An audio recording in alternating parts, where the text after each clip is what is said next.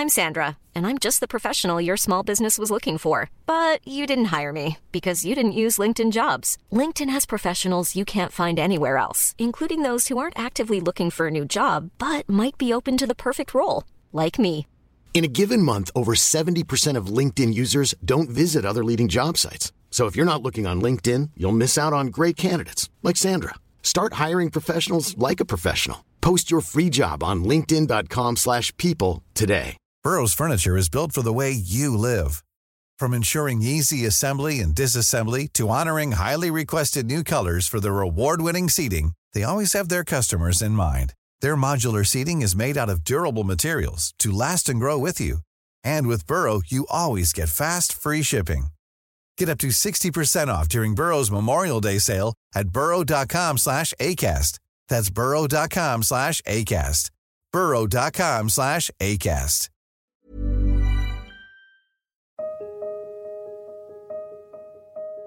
Hello, I'm Adam Levy, and this is Working Scientist, a Nature Careers podcast.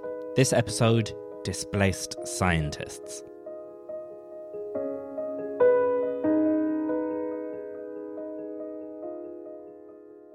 A research career can present challenges, whatever the context, from the pressure to publish to searching for a stable academic position.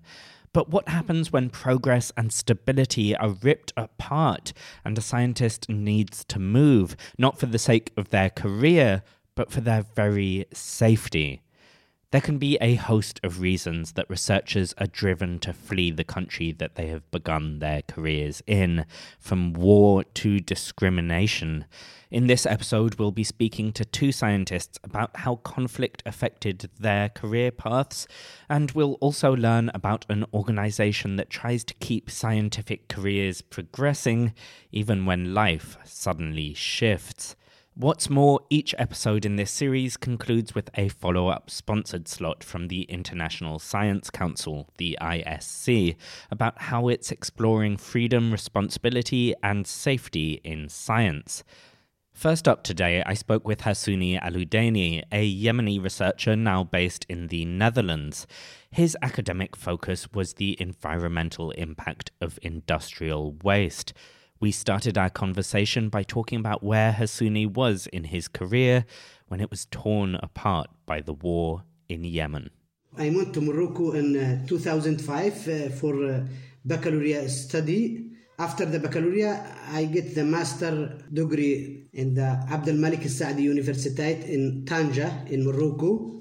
Then when I have finished the master, I get a place for PhD, but I come back to Yemen for the money for the studying. My government stopped the money.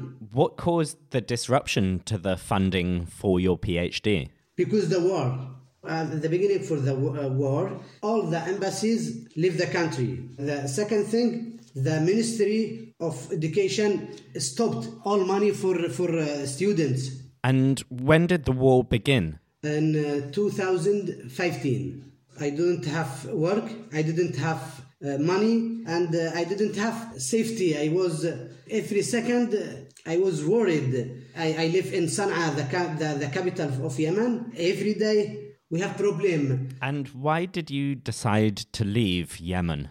I try to find any embassy in another country. So I go to Egypt. It was easy for us to go to Egypt by a medical report. After 8 months in Egypt, I go to the Morocco embassy. I try many times to get a visa, but they didn't give me. Then I find an illegal way to go to Europe. Can you describe the journey to Europe? I take a tourist visa to Russia. The transit was in Greece. When I arrived Greece, I didn't continue my trip. From Greece, I stay in Greece 1 year. I try to take a plane to another country because in Greece it was a dangerous situation. I didn't have work. After 1 year, I go walk to Albania, then to Kosovo, walking, and then to Serbia, and from Serbia to Czechoslovakia. From that, I traveled by taxi Uber to Germany. From Germany, by the train to Netherlands. So that 3-year journey must have been very difficult. Can you describe how it affected you personally? Yeah, 8 months in Egypt, without work, without help. I was every day worried from the die. In Greece, sometimes I sleep at the road. Sometimes I didn't have anything to eat. 1 year in Greece. I don't know, I can't explain, but it was so hard. Can you describe what your life in the Netherlands is like? Yeah, Netherlands is good. And I have residence for 5 years. I have house and after 1 year, when I arrived here, after 1 year, I brought my wife. And now I live with my wife and my new daughter. She is 7 months. Congratulations. Thank you. How does it feel to have your research disrupted by the war, by all this illegal, very difficult traveling? Truthfully, I feel that I waste all the effort that I have done in the past. I feel that I begin from new. Do you think you could continue research in the future? I hope to finish my PhD and work in my field also. If the war stopped in Yemen, I want to come back to my country to see my family, my friend, my country. Yes, it's hard to begin a new life in another country. It's new language, new people, new traditional, new things to learn. Also new weather. It's hard weather. It's cold here in Netherlands. It's not like my country. How do you think that the world can support displaced researchers like you better? The researchers have not right. They give them not visa to go any country. Now my friend in Yemen, they can't go anywhere. Just Egypt or Jordan. Do you still think about the war a lot and the people in Yemen who are still there? Yeah, sure. My first doctor in Yemen lived with her mother, my ex-wife.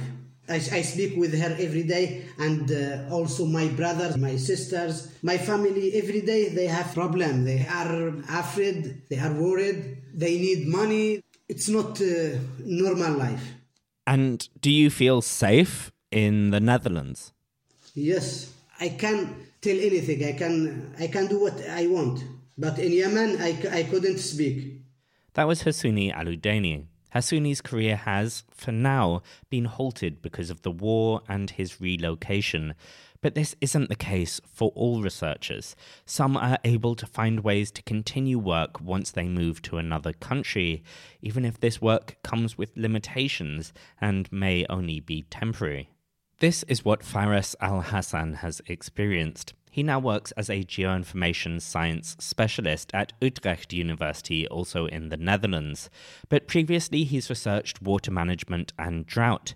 Fares is Syrian, and the Syrian civil war had profound impacts on his life and work. He had a scholarship for a master's in France, but the outbreak of the conflict totally changed the path of his career and his life. At that time, the government asked us to do a French language course. Actually, in the end of this course, the war started. When I came back to Syria, the war was worse and worse, and then the government decided not to send us to France because the relation between France and Syria at that time broken. I was living in the east of Aleppo, where it was controlled by revolutionists. And my work at Aleppo University was controlled by government, Syrian government. At the beginning, I was traveling from the eastern part to the western part, but it was really difficult and dangerous because there was snipers on the road.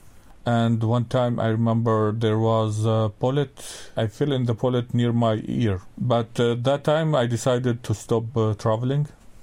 And I also decided to leave Aleppo to the place where my parents were living, in a small village. Can you explain what happened when you were in the small village that your parents lived in? At the beginning, it was controlled by the revolutionists, and then I decided to look for stewardship by myself. Then I found Erasmus Mundus program, and I applied for that program, and I remembered I succeeded to get scholarship to do master at Wageningen University. At that time in 2013 I applied, and then also at that time ISIS entered that area and controlled that area, and then I decided, okay, it's time to leave. A lot of people listening have no idea what it's like. Can you explain what it was like to actually be in an area which was controlled by ISIS? Yeah, it's really dangerous, because killing people, for them it's really easy. So you have to be very, very careful, I remember, and all the people afraid, and there's no freedom at all. So also the economic situation was very, very bad, and I also decided, okay, it's time to leave this country, because it's impossible to live in these circumstances. How did you feel at that time? How was it affecting you emotionally? Yeah, at that time I was feeling like, okay, there's no future. And the only hope is this scholarship. Can you describe how you actually traveled to the Netherlands? How did you make it from Syria to Europe? The difficult part to enter Turkey, because there was no legal way to enter Turkey from ISIS side. If you want to enter Turkey, you have to look for a smuggler. And I remember at that time, it was dangerous to do that. But I had to take the risk. When I entered Turkey, I immediately traveled to Ankara, and in the same day I traveled to Istanbul. I took flight. I told them I need flight. What price? I don't mind. And I remember at 3 a.m. there was flight to the Netherlands, and I took that flight to the Netherlands. And then when you did arrive in the Netherlands, were you able to just start your life there immediately? What happened? Yeah, at the beginning I remember I had to, it's really a completely different world. I followed the email that they sent me email how to arrive to the university. I followed the email, then in the university there was person took me to my room. They arranged everything for me, but the first night was difficult, I remember, because I was alone, and I'm thinking, oh, I am very, very far away from my family. It's really long distance. But after that, when the new students start to come and I start to have contact with other students, life start to be nice and happy again. And can you describe how you were able to adapt to this very different surroundings that you found yourself in? Yeah, it was for me really difficult, completely different culture.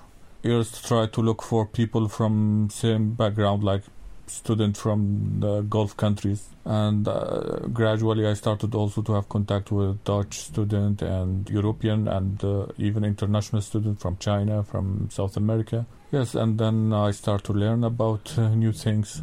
And how did your career develop once you were in the Netherlands? The first 2 years I did my master, but also it was difficult for me because I all the time was worrying about my family in Syria. After graduation, the immigration authority here in the Netherlands contacted me, and they told me your resident permits are about to expire and you need to decide what are you going to do. I told them, okay, I will be a refugee here in the Netherlands, and it took for me, I think, about 6 months from the beginning until the end to get like 5 years permit resident. And after that I was able to find job, and my first job was at Rainforest Alliance in Amsterdam.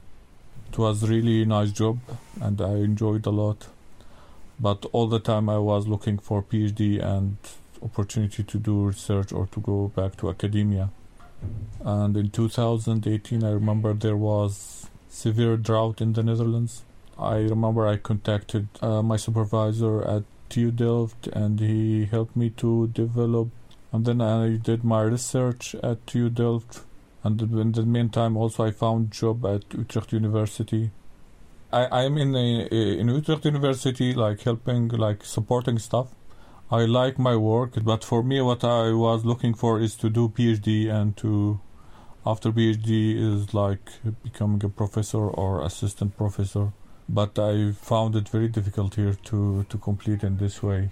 I hope, in the future to be able to do a PhD, but I am not sure if this is visible or not. What do you think that countries around the world could do to support displaced researchers better? Yeah, in the Netherlands there was a lot of support, but it's really difficult because, like for me, I was young when I came to the Netherlands. It was like possible to do master and after that immediately a PhD, but I wasn't able because my family was in Syria. I was worried about my family. I also entered in a refugee procedure, so I get gap, and then I start working at Reinforced Alliance, so the gap become bigger. It would be nice to get the support from the beginning, not after getting my permanent resident. It's better the support start from the beginning. That was Fares Al-Hassan. We've heard a lot today about the limitations and challenges researchers face when they have to flee. But what can host institutions and academics do to counter this situation? Around the world, there are organizations that try to act as matchmakers, linking displaced researchers with departments that welcome them and their expertise. One such organisation is the Council for At-Risk Academics, or CARA, in the UK. I called up CARA's director, Stephen Wordsworth, to find out more about the organisation and the work that they do. CARA is a charity. It was founded in 1933 by leading academics and scientists in the UK, led by William Beveridge, who was then the director of the London School of Economics. And it came about just after the Nazis had come to power. And one of their first edicts was to ban non-Aryans, as they called them, in the public service. Of course, the target was mainly Jews. And a lot of senior academics who were of Jewish origin, Jewish connections, were being expelled from their jobs at German universities. Beveridge was naturally... I'm Sandra, and I'm just the professional your small business was looking for. But you didn't hire me because you didn't use LinkedIn Jobs. LinkedIn has professionals you can't find anywhere else, including those who aren't actively looking for a new job, but might be open to the perfect role, like me. In a given month, over 70% of LinkedIn users don't visit other leading job sites. So if you're not looking on LinkedIn, you'll miss out on great candidates like Sandra. Start hiring professionals like a professional. Post your free job on linkedin.com/people today. Horrified by this, he got a group of people together, and within a few weeks, 41 of them signed what is the founding statement of what is now CARA, which was to raise funds to support academics who were at risk.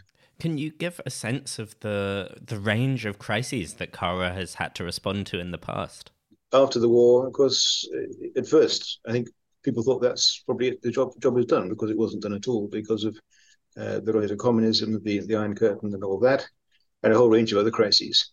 And also, CARA's boundaries widened all the time. So we ended up having a lot of people coming to us from apartheid South Africa, from parts of South America, where there were various military juntas, and many other parts of the world where there were crises of one sort or another, and where essentially academics became targets. And I think academics tend to become targets, perhaps secondary to journalists, in the sense that they're people who ask awkward questions. They don't listen politely to the answers they give them, but then ask more questions.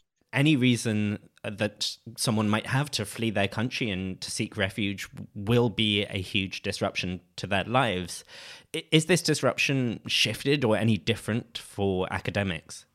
There's the same disruption, and of course the people we're helping usually don't come by themselves. They will usually have a partner, may have children. So often what we're trying to do is find a way of supporting a whole family. And our objective always is to support people through what we call our fellowship program, where we work with universities here and other parts of the world to arrange places to support people. But the aim is always that they will ultimately be able to go back. The crisis may be quite short-lasting, and then they can go back. In other cases, it endures. So we have people now, for example, from Syria who came out in eight or more years ago, who still tell us that they want to go back. But when that day is going to come, we don't know. They carry in their heads the intellectual capital of their own countries and a lot of their own personal experience and learning as well. And it's really, from the point of view of potential university hosts, here in the UK and elsewhere, that has value. So they're not just coming to be supported, they're coming bringing with them their own experience and knowledge, sharing that while they're here, and that can then be the basis of long-lasting partnerships. For academics who do have to urgently relocate, what are the kinds of barriers that they would face in terms of continuing their research, continuing their careers? Well, the way we work is we have a network now of 133 UK university and research institute partners.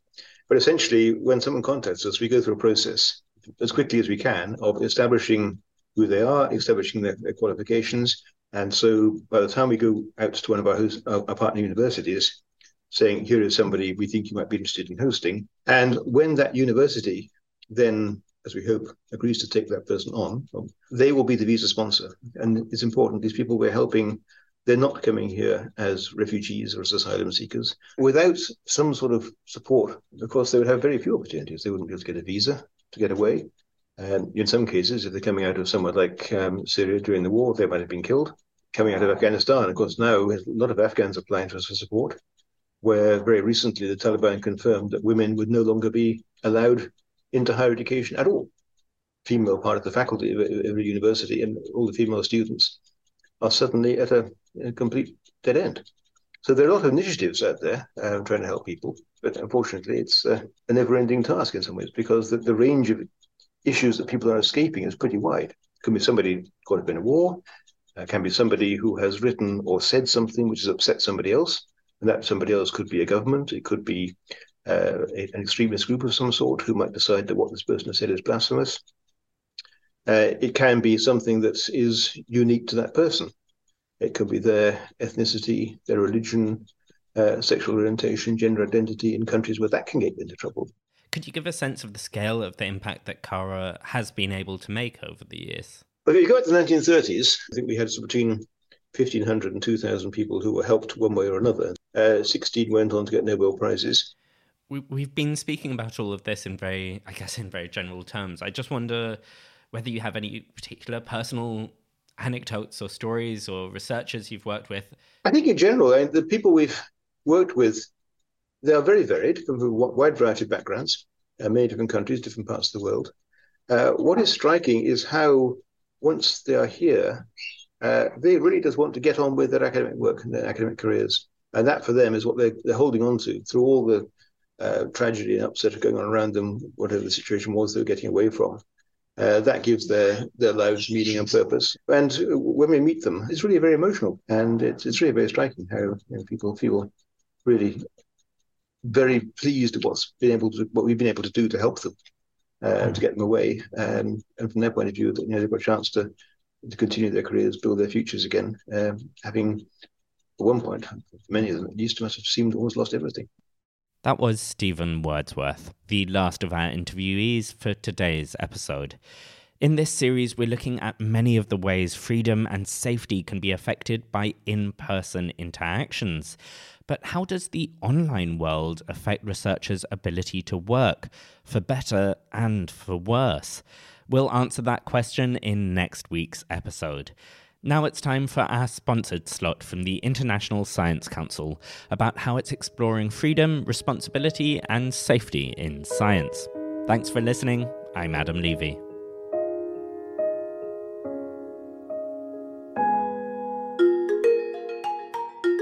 If we can build trust through science, that may well lead to greater trust in other aspects of the multilateral tensions that are there at the moment. Now, that may sound utopian, but in fact, I think it's a very real potential for the role of science. Feelings of isolation are very common among scientists and researchers during the war. Questions persist as to what is the future of knowledge production in the home country, what are the chances to rebuild the home country, where are female scientists in all of those? Hello and welcome to this podcast series from the International Science Council on freedom and responsibility in science. I'm Marnie Chesterton, and this time we're looking at the role of the state. What responsibilities do states have when it comes to these issues? Should countries in conflict collaborate with each other scientifically? And how do political tensions or wars affect the integrity of science and the lives of scientists?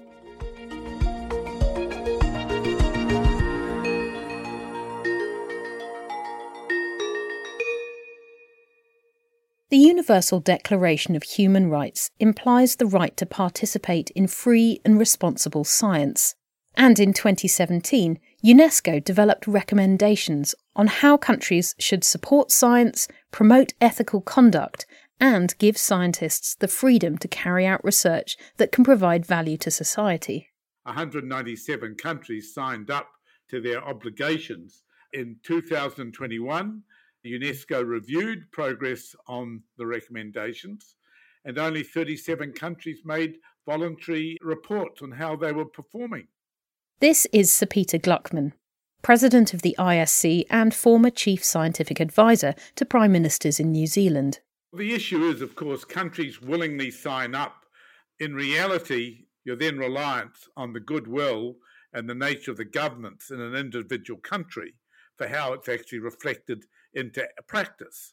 And that's the nature of the reality of national interest versus multilateral agreements.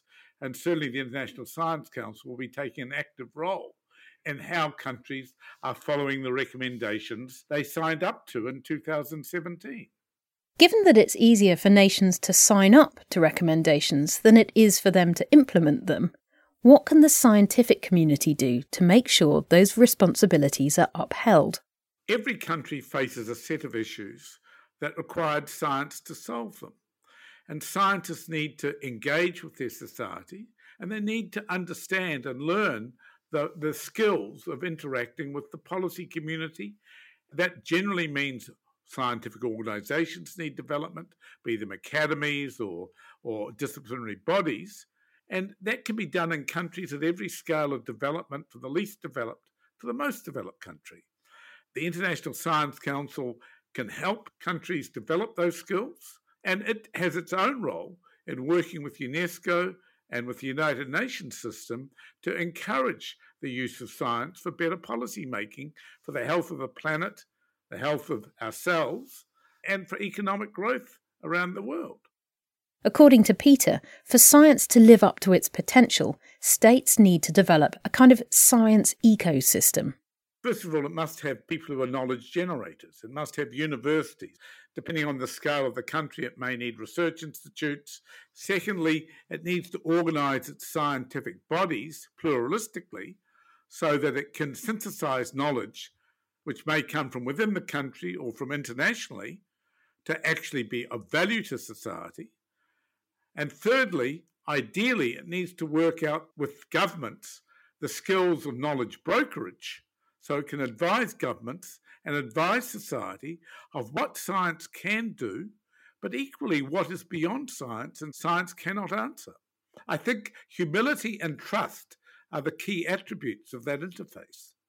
Helping to grow ecosystems like this is part of the ISC's vision to advance science as a global public good. But this effort faces huge challenges in the years ahead, amid global crises like climate change and pandemics, as well as geopolitical shifts. And the invasion of Ukraine by Russia in February 2022 has brought renewed attention to complex issues of science, conflict and collaboration. Science is at the heart of conflicts because science drives technologies. The history of warfare is effectively the history of technologies. And so you can understand the difficulties that countries in conflict have finding the boundary between where collaboration continues to be possible, as we're seeing at the present time in the space endeavour, and where collaboration is obviously not possible. My own view is that the key issue is what happens when the conflict resolves. All the parties know that science will be critical in the post-acute conflict phase. But I think in the acute phase of conflict, we've just got to accept that there will be other issues in play. So I think science can play a role, and certainly that's what we in the ISC see our role will be when we get past the hot phase of the war. So science does have an important role in building relationships and diplomacy after conflict. But what happens when states fail in their responsibilities towards science? Like when they collapse because of war, or when they impose political and ideological agendas on science? The scientific environment in Syria got affected significantly by war, as international sanctions, lack of facilities, local bans to collaborate with international academic and research centers, in addition to lack of research quality and quantity. So all of these things in addition to domestic chaos and regional tension. This is Sajja Al-Zobi, a development economist at St Mary's University in Canada, who worked as a scientist in Syria. Governmental researchers and scientists are not allowed to cooperate or work with foreign organizations outside of Syria without a permission. Getting permission was almost an impossible process, which takes a long time and has no guarantee of approval. So from my experience, I had to use two types of resume. One for the internal use, so I don't mention any of the international collaboration, and the other one with all my achievements and my work history. This only for international use. I couldn't use it in Syria. So these restrictions can cause a lot of trauma and mental and physical exhaustions. And some of these limitations are more severe when it comes to female researchers. Sajja points out that in situations like this, scientists and researchers clearly have different responsibilities and priorities when it comes to their work. Researchers in war should follow specific techniques to be safe. Fieldwork in conflict areas is very harsh and is very dangerous. So the priority at that time, it's first to protect yourself and then you can produce knowledge. But the international scientific community has new responsibilities too, not to leave the affected scientists behind. Global and international scientific bodies should take the responsibility to save science and scientists in those collapsed states. In terms of supporting academics and scientists, so here is very important to maintain their academic identity, either in Syria or outside of Syria. So this could be by providing access to academic databases and journals, finding mentorship programs. And in terms of supporting the future students, the first and foremost is by learning English, focus on English language and fill gaps in learning individual disciplines. There are many issues here how to actually support institutions and individuals in terms of science, but I think such support could impact significantly on those who remain in exile or even those who are still in Syria. And it's very important to build peace. And I think these are the keywords to build peace. That's it for this episode on freedom and responsibility in science from the International Science Council. The ISC has released a discussion paper on these issues. You can find the paper and learn more about the ISC's mission online at council.science/podcast. Next time, we'll be looking at new technologies. How do scientific responsibilities change in the light of technologies that can bring benefits but also harms? And what can an Indigenous perspective bring to our thinking on these issues?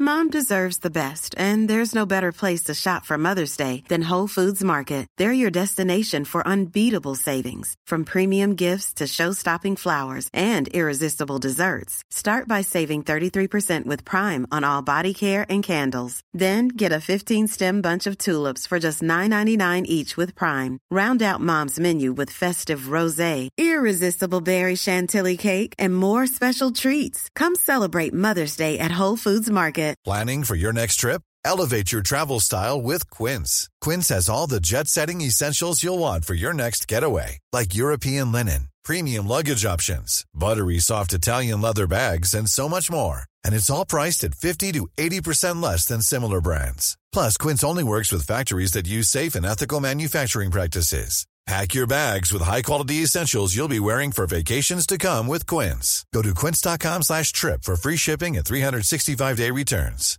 Mom deserves the best, and there's no better place to shop for Mother's Day than Whole Foods Market. They're your destination for unbeatable savings, from premium gifts to show-stopping flowers and irresistible desserts. Start by saving 33% with Prime on all body care and candles. Then get a 15-stem bunch of tulips for just $9.99 each with Prime. Round out Mom's menu with festive rosé, irresistible berry chantilly cake, and more special treats. Come celebrate Mother's Day at Whole Foods Market.